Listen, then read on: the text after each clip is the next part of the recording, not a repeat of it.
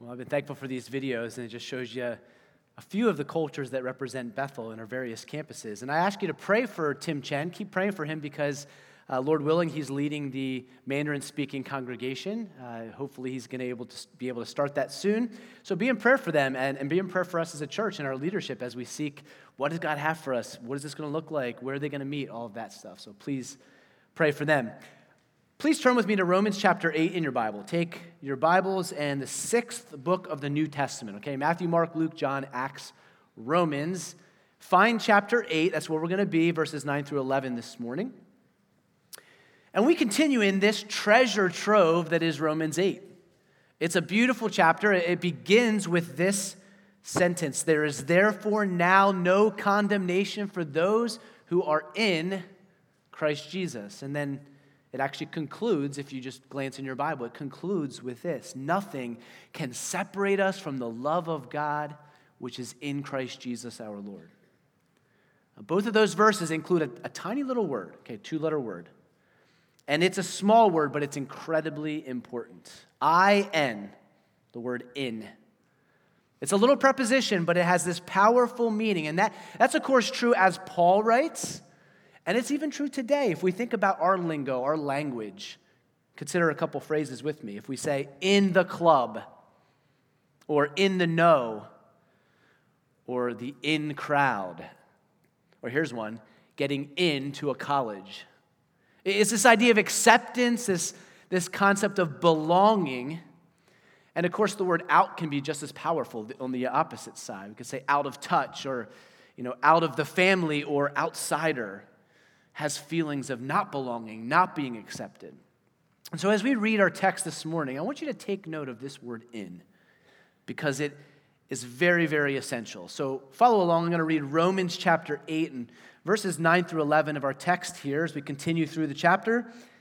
Notice the word in. So verses 9 through 11, here's God's word. Paul's writing. He says, "You, however, are not in the flesh, but in the Spirit, if in fact the Spirit of God dwells in you. Anyone who does not have the Spirit of Christ does not belong to him. But if Christ is in you, although the body is dead because of sin, the Spirit is life because of righteousness.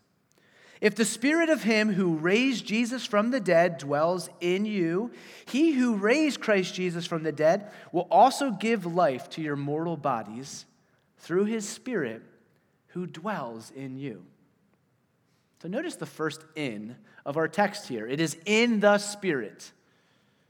Romans 8:9 again. "You, however, are not in the flesh, but in the Spirit, if in fact the Spirit of God dwells in you. Anyone who does not have the Spirit of Christ does not belong to him." So this in the Spirit, it's a state of being. It is a sphere. It is a state of existence that you are in if you're in Christ. Now, I now live in the state of Indiana, okay? But I used to live in the technically Commonwealth of Pennsylvania. I don't know why we're one of the 4 states that calls ourselves the Commonwealth. It's not because we think we're better than anyone else, but we were a Commonwealth, okay? They still are, I'm just not there. I was in Pennsylvania, and now I live in Indiana. And a couple of years ago, I went to the BMV to get my Indiana driver's license. After 2 visits and 27 forms of identification, they finally decided to give me a license, an ID. And you know what they did with my Pennsylvania license? They took it and they shredded it.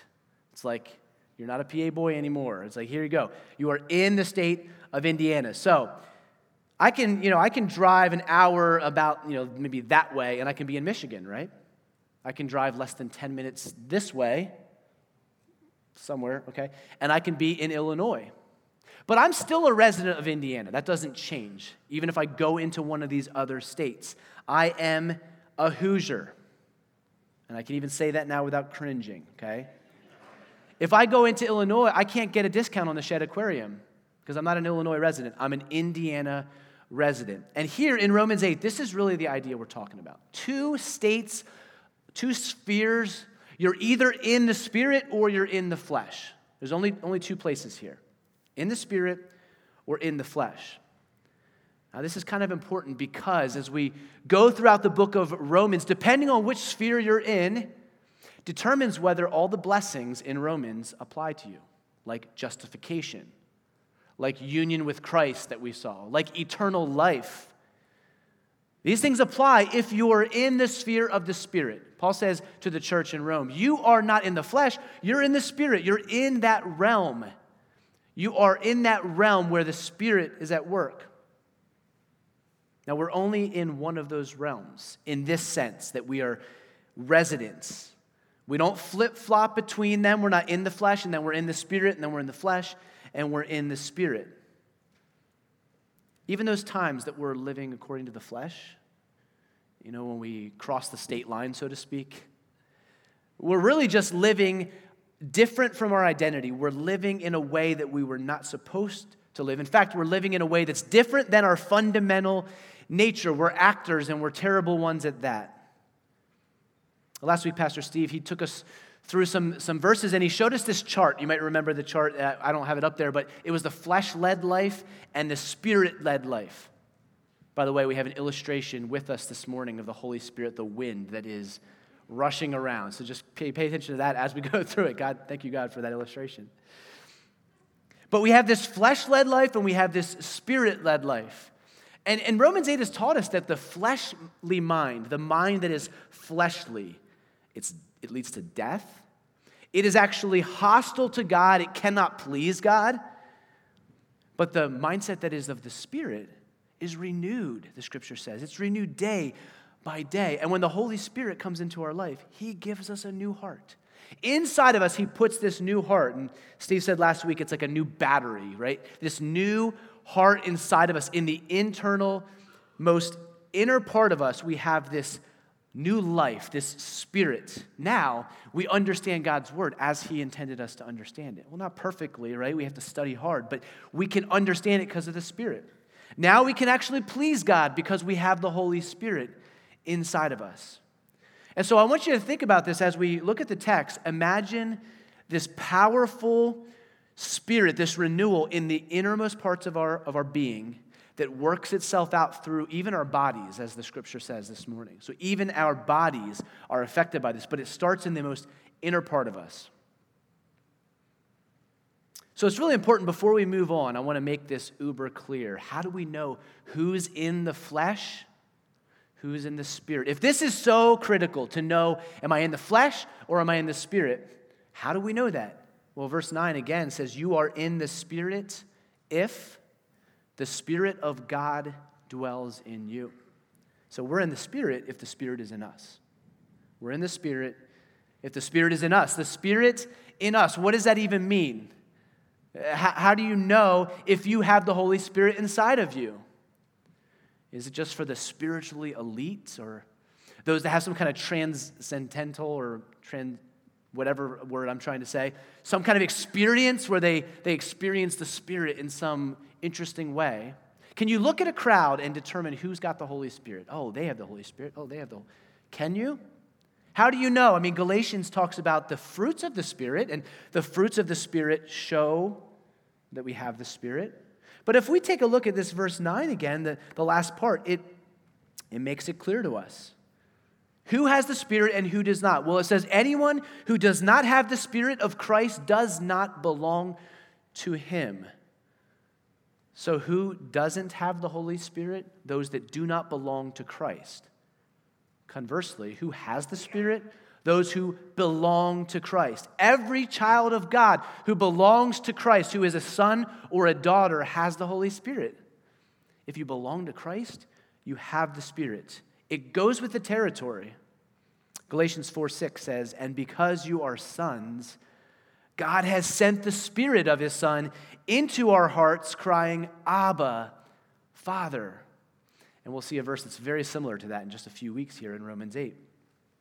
But the moment that God saves you, the moment that you're adopted, the Spirit rushes in more powerfully than that wind this morning that made the whole commons cold, okay?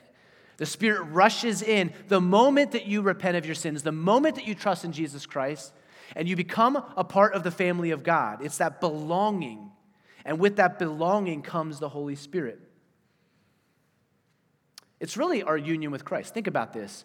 Belonging to Christ means being in Christ. We've seen that from Romans. This phrase, in Christ, like the first verse of chapter 8. There is therefore now no condemnation for those that are in Christ Jesus. So when we're in Christ, we belong to him. If we belong to him, the scripture says, we have the Spirit. If we do not belong to him, we do not have the Spirit. Again, how important are these two little words, two little letters, in Christ, belonging to Christ? Let's refresh ourselves a little bit. What does it mean to be in Christ? We've talked about union with Christ throughout Romans. What does it mean to be in Christ? It means that whatever happens to Christ happens to us. So even in his death and his burial, we are identified with Christ because our sins, again, if we are belong to Christ, our sins died with Christ and were buried, and now we've been resurrected with Christ. Think about this one. Christ ascended. He went up to the Father. He sits at the right hand of the Father. That means that I have access to the Father. There I am, identified with Christ. I am in Christ. We're translated from the sphere of the flesh into the sphere of the Spirit. We reside in a new state. And according to this passage, the moment that happens, the Holy Spirit rushes in. The Spirit is in us. It's kind of an important scripture to understanding the doctrine of the indwelling Spirit. And I've talked to Christians before who they just plead for the Holy Spirit. They're saying, God, give me your Holy Spirit. Or they desire a second blessing or a more of a filling, and they're just asking God, begging, please give me the Holy Spirit. And our text says if you belong to Christ, you have the Spirit. And I think what you'll see from our scripture as we go through it, you have all of the Spirit that you will have. The moment you cry out in repentance by faith, you're united with Christ. You're in him. And if you're in him, the text says, you have the Spirit. Moo says it this way, Douglas Moo. How would you like a last name like that going through school? Moo. Anyway, this is what he said. However much we may need to grow in our relationship to the Spirit, however much we may be graciously given fresh and invigorating experiences of God's Spirit, from the moment of conversion, the Holy Spirit is a settled resident within. So we spend our Christian lives learning to submit to the Spirit, as the scriptures say, being filled or controlled by the Spirit. Yes, that is true. There's many times where we're not submitted to the Holy Spirit. We're not filled with the Holy Spirit as the Bible tells us to be filled or controlled. But it's not because we lost the Holy Spirit. It's not because we have less of the Holy Spirit. It's because we have not submitted to him. This incredible truth that if we are in Christ, the third member of the Trinity dwells, resides in us. That is amazing. But let's look at an interesting development here in verse 10. Read with me the next verse, Romans 8:10. Here's the third member of the Trinity in us. Now let's read verse 10. But if Christ is in you, although the body is dead because of sin, the Spirit is life because of righteousness. So not only is the Holy Spirit in us, third member of the Trinity, the scripture says here that Christ himself is in us. It's already said that the Holy Spirit is the Spirit of Christ, but now, very explicitly it says Jesus Christ is in you. If you're a child of God, if you're in Christ, Christ is in you. Christ is in us if we are in Christ. So yes, we're in the Spirit if the Spirit's in us. We're in Christ if Christ is in us.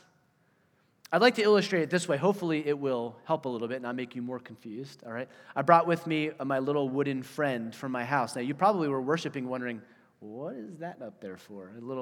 This is my little Russian nesting doll. There's a technical name for this. I can't say it properly, but it's something like this. Matroshka, which is not really very good because I said like 17 R's in there, okay? But it's a matroshka. It's this nesting doll. You've seen these, right? The first time you see these as a kid or whenever, maybe today, I don't know, it's like, oh. But then after that, it's kind of like, yeah, okay, whatever. All right. But here we go. It's a doll, right? It's got a doll within a doll, right? A doll within a doll. And I know how far this goes, okay? There's a bunch of them in there, okay? So the nesting doll, oops, missed one. There you go. Go back in there. The nesting doll is a great example, probably one of the best illustrations for inness, being in something. The only other thing I could think of was a turducken, but I wasn't going to cook a turducken and bring it here. That's a turkey and a duck and a chicken. Anyway, okay. This is a great example of inness. There is something and something and something and so on and so forth. You get the point. But let me try to explain it this way. If we're in Christ, so let's say, just work with me here today. This is Christ, okay? Looks like a little painted Russian girl, but this is Christ.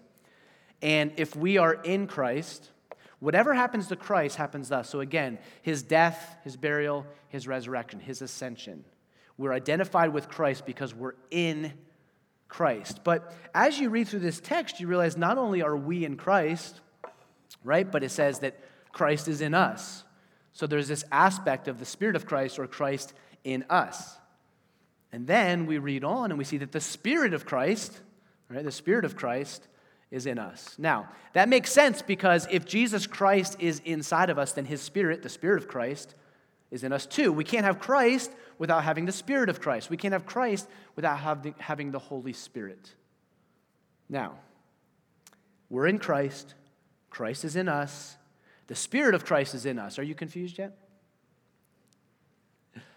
It's kind of like one of those M.C. Escher drawings. You ever seen those? But I just want to make this very crystal clear, and that is this. If you're in Christ, if you're adopted by the Father, if you belong to Christ, then you have not only Christ in you, but you have the Holy Spirit in you because you're in Christ. They're in you. And I don't know how biologically this all happens. This text is not designed to teach us the mechanics of it. And of course, the Russian nesting doll isn't the perfect picture. But here's the idea is that Christ is in you. The Spirit of Christ is in you. What happens to the smaller dolls happens to the larger doll. What happens to the larger doll happens to the smaller dolls. There's this idea of inness. That is something for you to chew on today, just to consider and say, God, what does it mean that you are in me, that the Spirit is in me, that the Spirit of Christ is in me, that Christ himself is in me? And you might be thinking, what about the Father? Just wait, next verse, okay? We'll get there. But look at the rest of verse 10 here. The rest of verse 10 says, but if Christ is in you, although the body is dead because of sin, the Spirit is life because of righteousness. Okay, so our bodies are dead. Did you read that and wonder, like, what is Paul talking about? I mean, I'm kind of alive. How is my body dead? And it seems that what Paul is saying is that the sin that caused death has been forgiven. We're not captive to that sin anymore, but that death has never left our bodies. We still have the effects of sin. We still have the consequences of sin. We're all dying. That's what Paul's saying. There is death in our bodies. I like how John Murray describes the body, and he's quoting another, and he says this: the body is the prey, P-R-E-Y, the prey of death, meaning death is coming for every one of us. Christians are not excluded. And that's what it means when it says that our bodies are dead. The death is in them. That it's only a matter of time. It's kind of like the bully on the playground that says, "You're dead meat." You ever hear that? Just brought back some painful memories for some of you. Okay, you're not actually dead, but he's saying, "I'm going to get you. I'm coming for you." That's what it means by death. Death is inside of us. Another way to say it is that our bodies are mortal, which is Paul's word in verse 11. He says our bodies are mortal. They're not immortal. They're mortal. They're prone to death. In fact, we will die. So here's another way to think of the indwelling Holy Spirit. The immortal one in mortal ones. The God who is immortal, who is eternal, residing in those of us who are all mortal. That's just even crazy to understand how it can be possible. How can the immortal one be inside of mortal ones? But he is. He whose life and righteousness is inside of this body that is dead in a sense.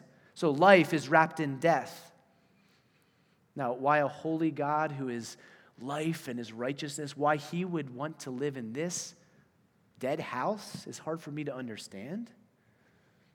I guess it's because he just wants to be with us that bad. He wants to be with his people, that he will reside in this mortal dead house. I wish I could give God something better. And here's a really important truth. He doesn't just stay with us temporarily. He doesn't just visit, come for a little while. No, he actually is with us all the time. He doesn't just come Sunday mornings and come over you and fill you on Sunday mornings and then he goes away. And then he comes back when you read the word and then he goes away. That's not the way it works. He's actually dwelling in us. Now, whenever I stay in a hotel, I always look at the drawers, and I think, should I put my stuff in the drawers? I like my stuff all organized. And I'm like, no, I'm only going to be here one night, 2 nights. It doesn't seem worth the effort to take everything out of the bag, set it all up in the dresser, just to take it out again. So a lot of us just live out of our bags because it's not home, it's a hotel. Now, it is nice to have those fresh towels and clean room every time you come back, but it still isn't home. It's not a place where you can just relax because it's a hotel. It's not a home. And when we consider the Spirit, He does not live in us. He does not stay in us like a hotel. Because the word that is used here 3 times, you'll see it in verse 9 and you'll see it twice in verse 11, the word dwells. That word is not visits. That word actually means to make your home. And so the noun of it is the word house. God houses inside of us. He makes us His home, not His hotel, His home. He dwells in us. This is probably the really powerful truth here, is that God, the eternal God, the immortal God, makes us His home. How's that possible? For all believers? Don't know exactly. But the Scripture says that that's true. He dwells in us. So the Spirit dwells in this dead house that is fraught with temptation and even sin, and He lives here. And He doesn't say, I'm checking out, and I'm not going to visit there for a while. He stays with us. He stays with us. He dwells with us. This God of the universe, the one, think about it, He formed this body. He made your body. He fashioned it. He created it, and now He comes and lives in you and in me. That's a beautiful truth. That's a pretty powerful thing. You ever been to a hotel and you said afterwards, never stay there again?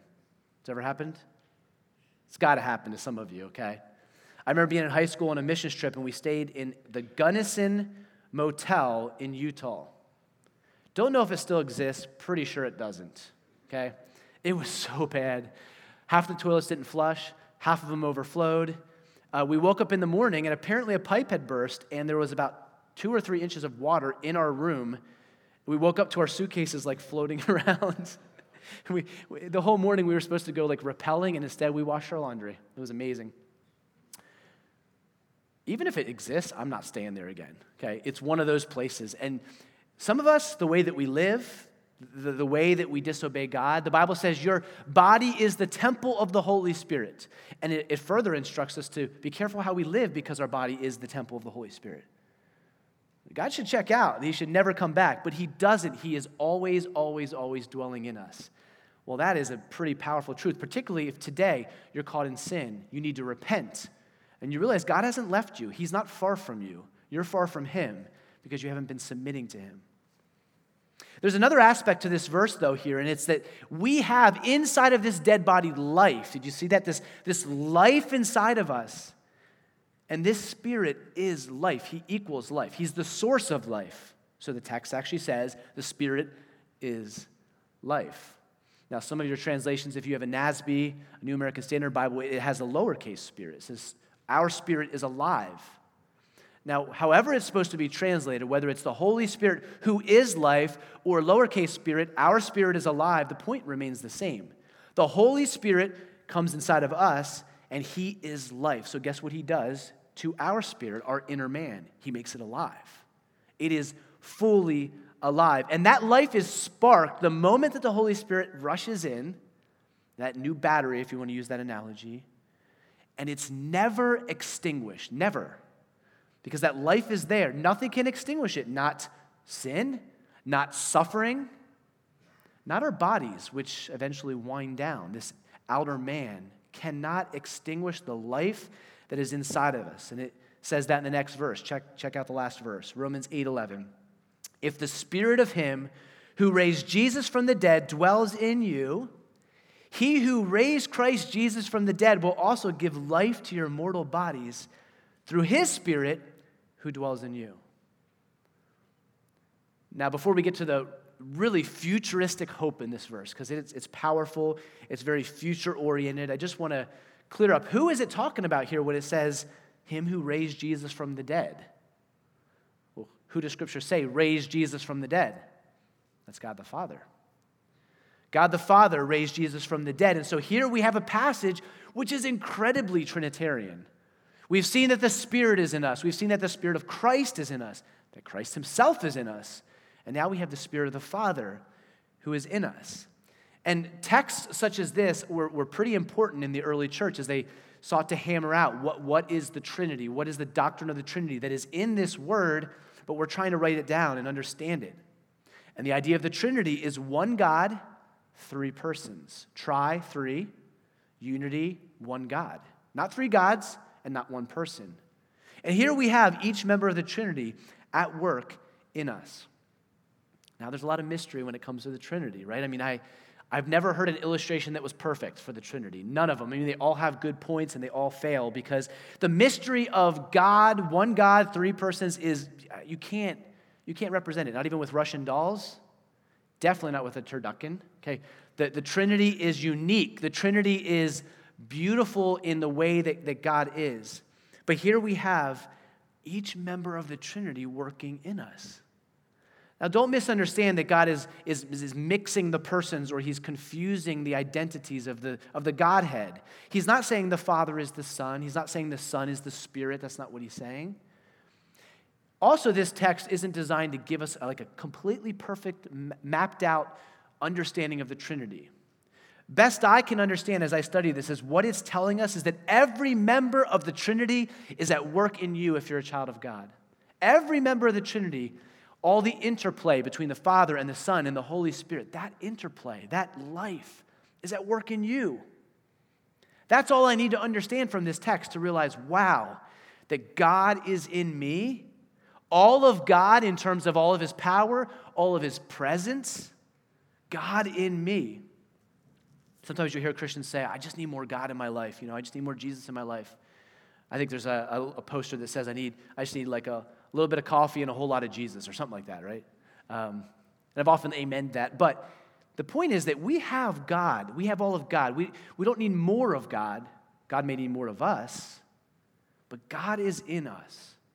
And it's not like as he lessens in his presence in us, then we start to struggle. It's not like that. God is in us, all of God, and all of him is at work in all of us.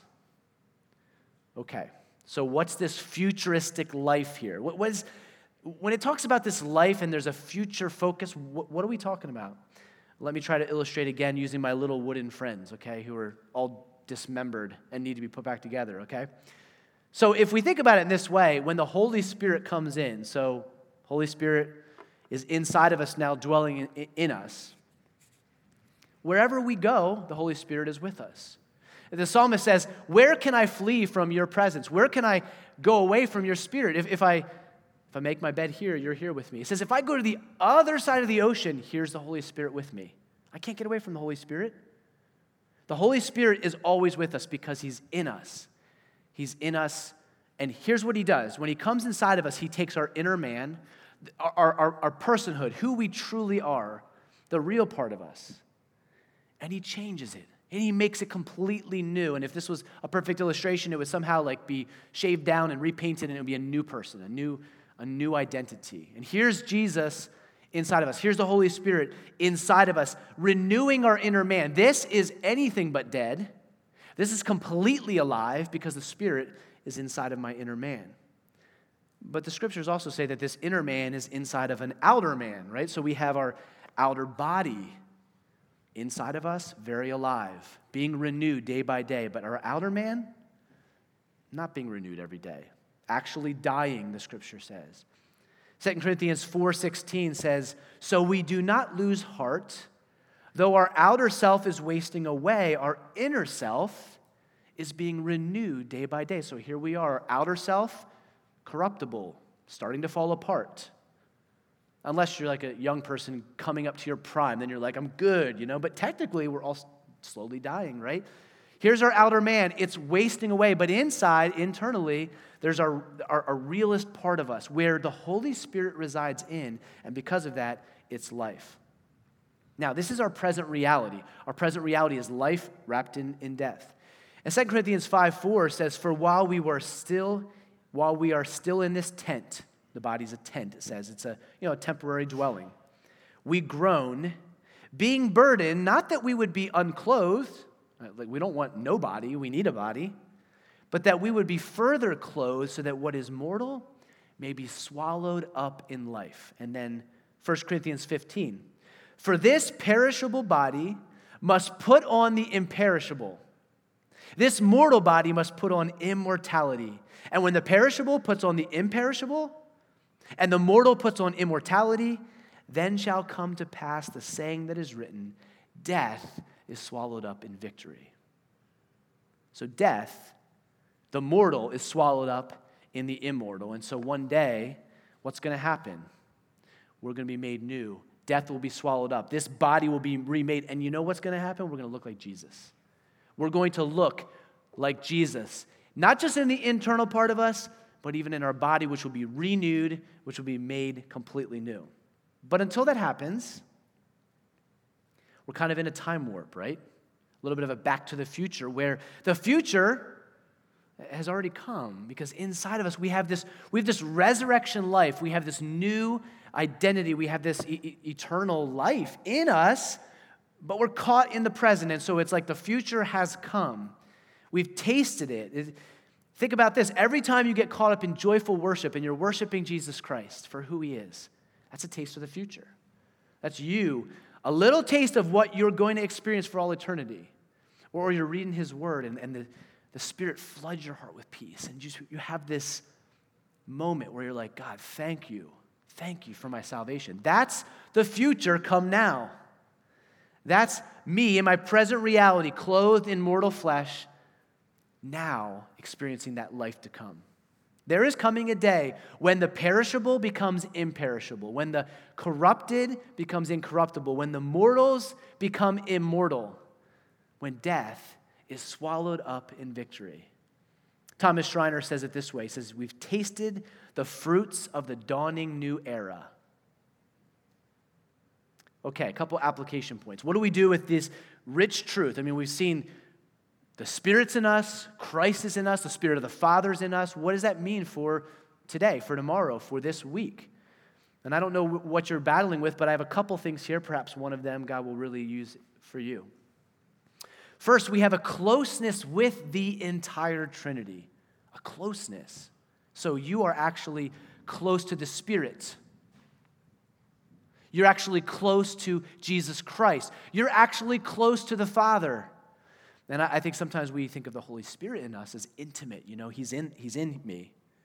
And we think of Christ, and we know Christ loves us. We know Christ died for us. He's at the right hand of the Father, but he seems maybe a little more distant than the Spirit. And then we have the Father, and oftentimes we may think of the Father as even more distant than that. And I would think particularly if you come from a background where your relationship with your father was not a good one. The Father can seem distant. Yeah, the Spirit, he's in me. No, the text says that the Spirit is in you, that Jesus Christ is in you, that the Father's Spirit is in you. So you have a closeness with the Father. You have a closeness with the Spirit. You have a closeness with the Son. Do you talk to your Father? Do you talk to him? Do you ever talk to Jesus? Do you ever have a conversation with the Holy Spirit and just pray and thank the Holy Spirit for what he does in your life? Here is a beautiful thing that a lot of people realize. We have a relationship with God, the triune God. And a lot of you, some of you came from religious, more formal backgrounds, and at some point it just clicked for you. You realize, I have a relationship with God. It's not just what I do and don't do. God has a relationship with me. I talk to him. I walk with him. And here's the crazy thing. The Spirit, the Son, and the Father, all close to you as you commune with them. That's powerful. Here's another one. You never go anywhere alone. Everywhere you go, the Trinity is with you. Again, if they're all in you wherever you go, God, the Father's Spirit is in you. The Son is in you. The Holy Spirit is in you. And so whatever you face, some of you, maybe you're facing things that cause you fear or anxiety. And maybe there's children in here. You're just scared because of, various fears that you have. I have kids. I know that sometimes they face fears. The Trinity is with you if you're a child of God. Maybe you're quite a bit older than that, but you're facing the fears of being alone. Maybe a broken marriage. Maybe the death of a spouse or a family member, a really good friend, and you fear that. You truly fear.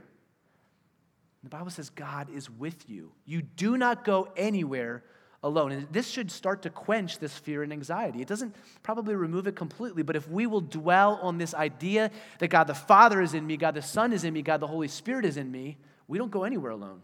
Nowhere. Here's another one. We should not lose hope during the physical bodily struggles that we face. And I'm pretty confident that at least one person in here would be dealing today with incredible, significant physical pain, struggle, upcoming surgeries, cancer, these type of things. And we do not experience these things forever. This corruptible body does not last forever. Amen? Praise God, right? We have a new body coming. And so the pain you're experiencing now is temporary. This is not your best life right now. There's a life to come. I know the Marines have this saying, it's pain is weakness. You know what it is, right? Leaving the body. Which, sounds really manly. It's like, ooh-rah, and gets guys going. But really, pain is just a reminder that your body is weak, and it always will be weak until the day that Christ changes you. I wish it was weakness leaving the body, but a lot of you are like, no, my body keeps getting weaker. Even as I have more pain, and the more pain I experience, the weaker I feel. Yes, but that's not forever. Because there is coming a day when this will be new. No longer will we have these painful struggles. And that means that we can face any trial, even death itself. We can face death with a steady faith. This is something the Christian can do.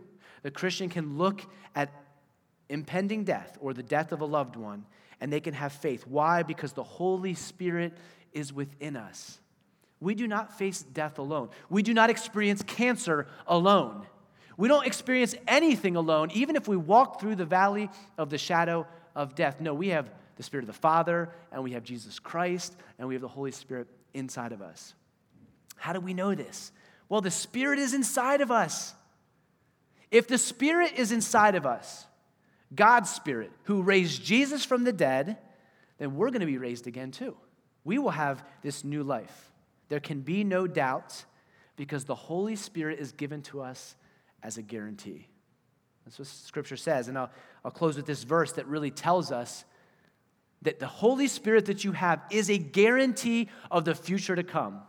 So here it is, 2 Corinthians 5, 4 through 5. I don't have it up on the screen, but it's a continuation of what I read earlier. For while we were still in this tent, we groan, being burdened, not that we should be unclothed, but that we would be further clothed, so that what is mortal may be swallowed up by life. He who has prepared us for this very thing is God, notice, who has given us the Spirit as a guarantee. Brother and sister in Christ, you have the Spirit as a guarantee inside of you. You have the Trinity working inside of you, and that's a guarantee that even though the road may be hard, even though your body may be falling apart, there is something to come. There is a future that awaits us. Praise God for that.